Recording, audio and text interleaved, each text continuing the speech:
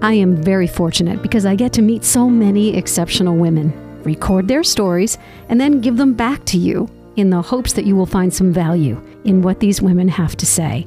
Hi, this is Candy O'Terry. Welcome to the story behind her success. Now, today's story features Kelley Tuthill, an award-winning, really well-known and respected broadcaster with a girl-next-door kind of charm. But it was her battle with breast cancer at only 36 that endeared her to women across the country and around the world because she documented her journey by allowing cameras into the room. I've interviewed her before, but it was many years ago, so I invited her over to my house for a chat, and then I pressed record. October is Breast Cancer Awareness Month, and I thought her story might inspire you or someone you love. I started out by asking how many years it had been since her breast cancer diagnosis and how she's feeling these days. Thank you very much. It's easy to remember because it's 14 years, and my daughter, who was just a baby when I was diagnosed, just turned 14. Wow, 14 years. Give us an update on how you're doing. Everything's great. You know, I always say, thank God the drug I needed was ready when I needed it because it saved my life. So that's why I've been such a proponent of research, because it's true. I mean, you just live and wait for the next big treatment, hoping that if you need it, it's going to be there for you. And it was for me. Herceptin, one of those targeted therapies you hear about, it definitely saved my life. I had an aggressive form of cancer at a very young age. So they threw everything at me and it worked. Thank God. How did breast cancer change you? Well, it made me take nothing for granted. And in this difficult year, I think we've all learned that. And you seize upon these moments. And I was thinking about it when I was coming over here today. This has been a lousy year. But I think because of my own breast cancer experience, I try not to focus on that. Easy to say if you haven't lost anyone, but we've all suffered. I focus on what was good about this year. I really do. I turned 50. Ta-da! Ta-da! And while I didn't jump up and down about it, let's be clear, I'll be a little low-key about that one, but I'm grateful to have made it. And most everybody else just assumes they're going to make it to 50. But when you're 36 and you get breast cancer, you celebrate that you made it. I have a 5-year-old. I never thought I would have a kid that late. And she's going into kindergarten, and we found a way to get her to kindergarten despite everything. So I'm grateful there's a school that would have her, and she's in person. And that's a great thing about this year. And I got my doctorate. Dr. Tuthill. Not a doctor who's useful this year, I'm sorry to say. But I did get my doctorate from Regis College this year. You got to keep learning. You got to keep growing. So to have those things happen this year, yes, I feel like it's been a lousy year. I remember interviewing you during your treatment all those years ago, and you were chronicling your breast cancer journey so that your viewers, your fans in Boston and all around the world could see what you were going through, but also they could see you as a survivor. You had an I can do this, you can do this kind of mentality. In fact, you called your book, You Can Do This. What is your message? What was it then? What is it now? Hope is everything. You have to have hope. Otherwise, why do the chemotherapy? Why get a mammogram if you think that it's ultimately going to lead to your demise? You have to have hope that things will be better, that you can handle whatever is thrown at you and that you can overcome it, even though the odds sometimes are difficult. You were included in a beautiful coffee table book that I'm included in as well. I think I'm on page 98. You're on page 53. This is a gorgeous book. It's called Boston Inspirational Women. Photography by Carrie and Bill Brett, a father and a daughter. So talented. Your hand in this picture is over your heart. It's also over your breast. Raising money for this cause became your mission here in Boston. Talk to me about that. Well, first, an honor to be included with you in this book. Great company, and an honor to have known you this whole time since I was diagnosed. So thank you for your friendship and for celebrating the goodness in our community always. For me, as I look back at those times, I knew early on, something lousy happens, what are you going to do about it? And once I got past the really sad part, I decided I was going to fight like hell for me personally and fight for others. And I've lost 3 friends this year alone. And so in the 14 years, you can extrapolate it and you'd be pretty much right on. And that is, Candy, that's beyond heartbreaking to lose friends and why the treatment wasn't there for them when they needed it. So every day of my life, that's the commitment to their families, to their children, to their husbands, that we will fight till there's a treatment for everyone, because these were amazing women and they should be here with us. They should be in these books. They should be on this show, and they're gone because we just need to keep fighting. Research is everything. Great institutions in Boston. You're so fortunate. And all of the women here in Boston and then people who come into our city from around the world, you got your treatment at Dana-Farber. You are a recipient of the Jimmy Fund Award. That is true. Dana-Farber is an exceptional institution and the research going on there. And one thing that scares me with COVID is we can't let up. So much of the attention right now is on COVID, and it has to be, but we have to keep funding the research into other diseases, including breast cancer. It's killing so many women every year, over 200,000 diagnosed every year, more than 40,000 dying every year. We can't give up on the research that's needed to find a cure. It's happening at Dana-Farber and beyond. And it's important to me. And you are still very active in many breast cancer charities. Talk to us about that. Absolutely. So I'm on the advisory board at the Breast Cancer Research Foundation. They fund research at all the major Boston hospitals. They are the largest private funder of breast cancer research in the world. So it's top notch. Evelyn Lauder of the Estee Lauder Company founded this, and she made it her life's work that we would find a cure. It didn't happen in her lifetime. So the mantle's passed to us. We have to do it. There are a lot of us absolutely committed to this. Over the years, I've worked with the Kelley Fund out of Needham. They're doing fabulous things. Comfort, right? Imagine having breast cancer right now. And women helping women. A meal shows up at your door. The ellifund.org, great organization. It is. I think these are trying times to, a lot of the women, they're going in to get diagnosed and they can bring one person. Right. Sometimes you need your team. How important have your friendships been with your girlfriends throughout your life? It's everything. Well, I'm one of 4 daughters. So it starts with your best friends, your sisters, and your mom. And so female bonding. I had a dad, and I think this is important to note, that always made it clear I could do anything. I ended up going to his school, right? His school that, by the way, when he went there was all guys, Notre Dame. And I went there and because he believed in me. And I always would say, thank God they went co-ed because it allowed me to have that experience with my dad. So I do think it matters. Dads out there, how you treat your daughters. Do you treat them in stereotypical old-fashioned girl ways, or do you make them empowered to feel like they can do anything? I was always eager to prove to my dad I could do anything. And so it started with a supportive family. And then it goes out to your network with your friends. And yes, my girlfriends, I could never repay them. I swear, if somebody tells me that they need a Band-Aid, I'd jump up and drive across town and get them a Band-Aid because I'm so grateful for all that my friends and family did for me when I needed it. Well, speaking of girl power, your house is all girls all the time. You now have 3 girls. I know you've got a 14-year-old, but one of the things that you had shared with me when we first spoke on the radio all those years ago was you were worried that you wouldn't be able to have another baby.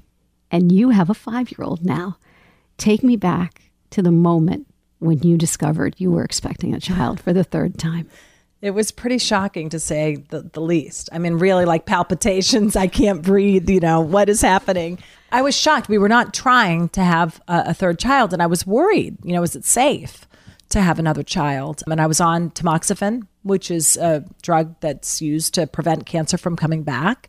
Not ideal for somebody that has a baby inside them. You're not supposed to do that. So it was stressful. But once we were convinced everything was okay, I was like, oh my God, what a gift. And that again, get back to the hope part.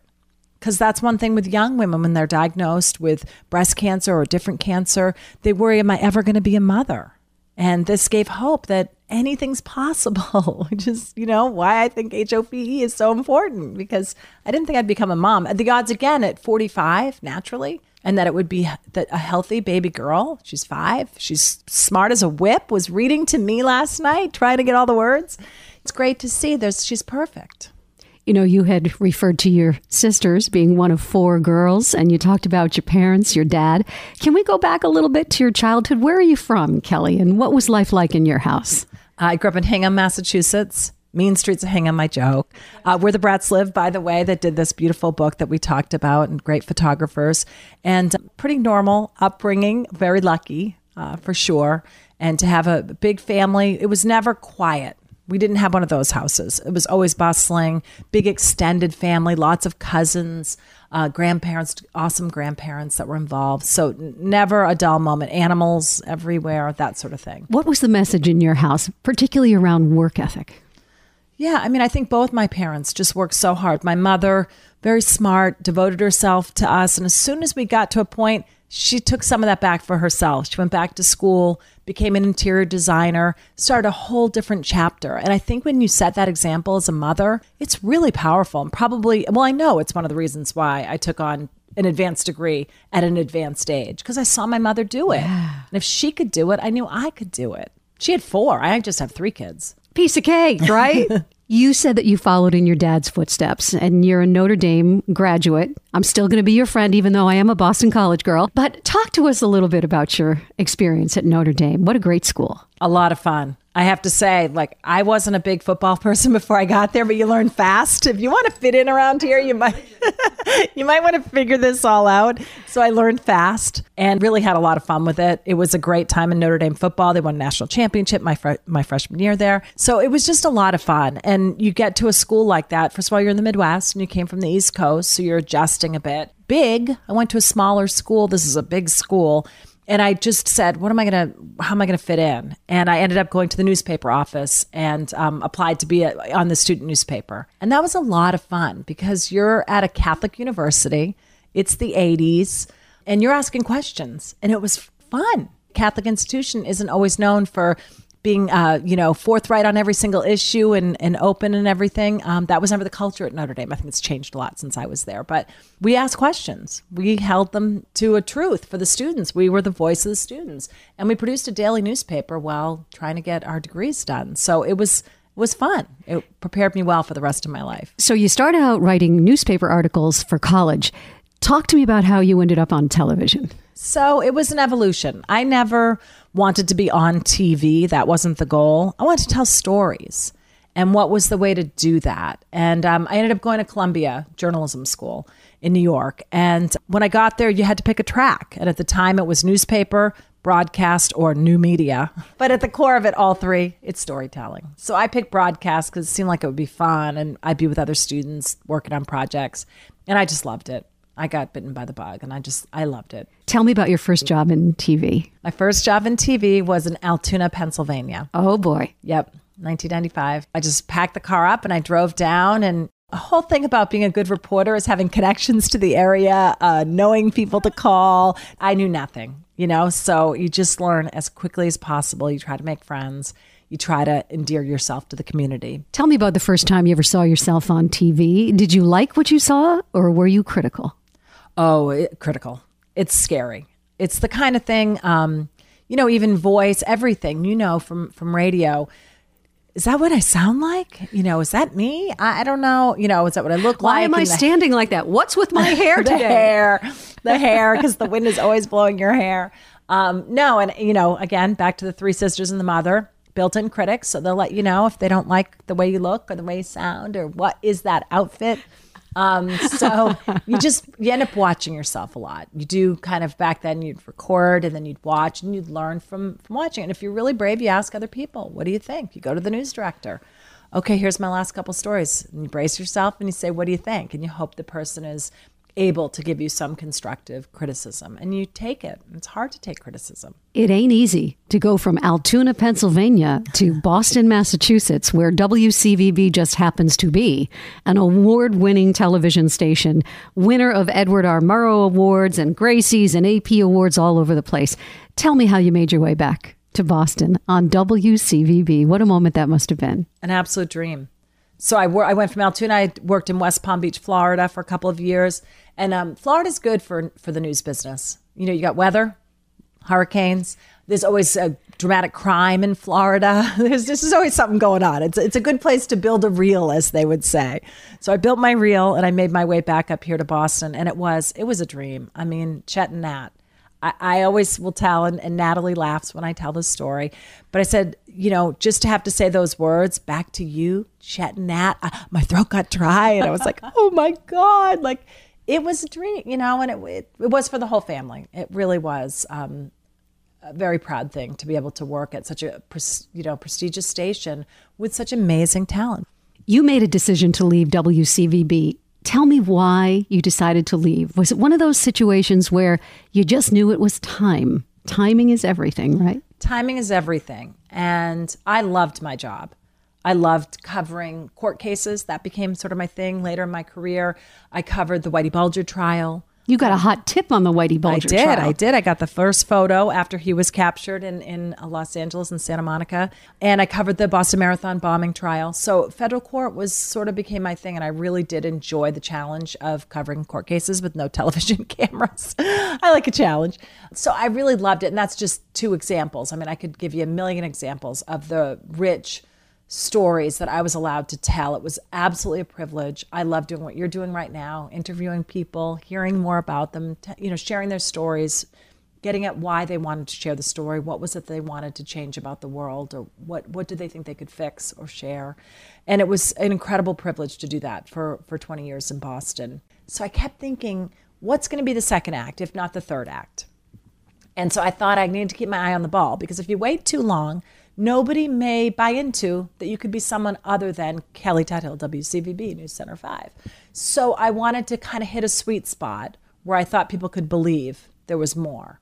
And that I did too. It's a confidence thing too. You have to have the confidence to step into a world that's foreign. So I did it just looking at some point I want to do this, why not now? And I waited for the right opportunity. Well, the opportunity came. You are the Vice President of Marketing and Communications at Regis College. Walk me through your day just a little bit. I'm going to guess that this job requires you to take everything you ever knew and put it all in one place. It does. I mean, so on a given day, there might be an event to plan, a lecture or panel discussion. There might be a video to shoot or plan. There's always social media, right? So that's absolutely the news business, storytelling. There's talking to students and finding out, well, what's exceptional around here? Who's somebody that we could feature? There's marketing nonstop, right? The business is bringing students in to come buy what you're selling, which is an education, all the programs we do. So marketing's nonstop. There's internal communications that need to be done. I'm tired already. Yeah, exactly. And so it's not boring. I think some people were like, oh, I'm going to be bored, after covering the news. It's not boring. And it's multitasking. And that's what I love the most. And it's teamwork. What are the characteristics of a great journalist? Curiosity, for one. If you're not curious about the world, I don't think you're going to be very good as a journalist. I think putting a premium on truth and truth seeking and what that entails. Persistence. There's a fine line between being a royal pain in the you-know-what and being just persistent. Maybe the call didn't go through. Don't assume they don't want to talk to you. Try again. Maybe they're not answering the phone. Knock on the door. There is a persistence factor to it.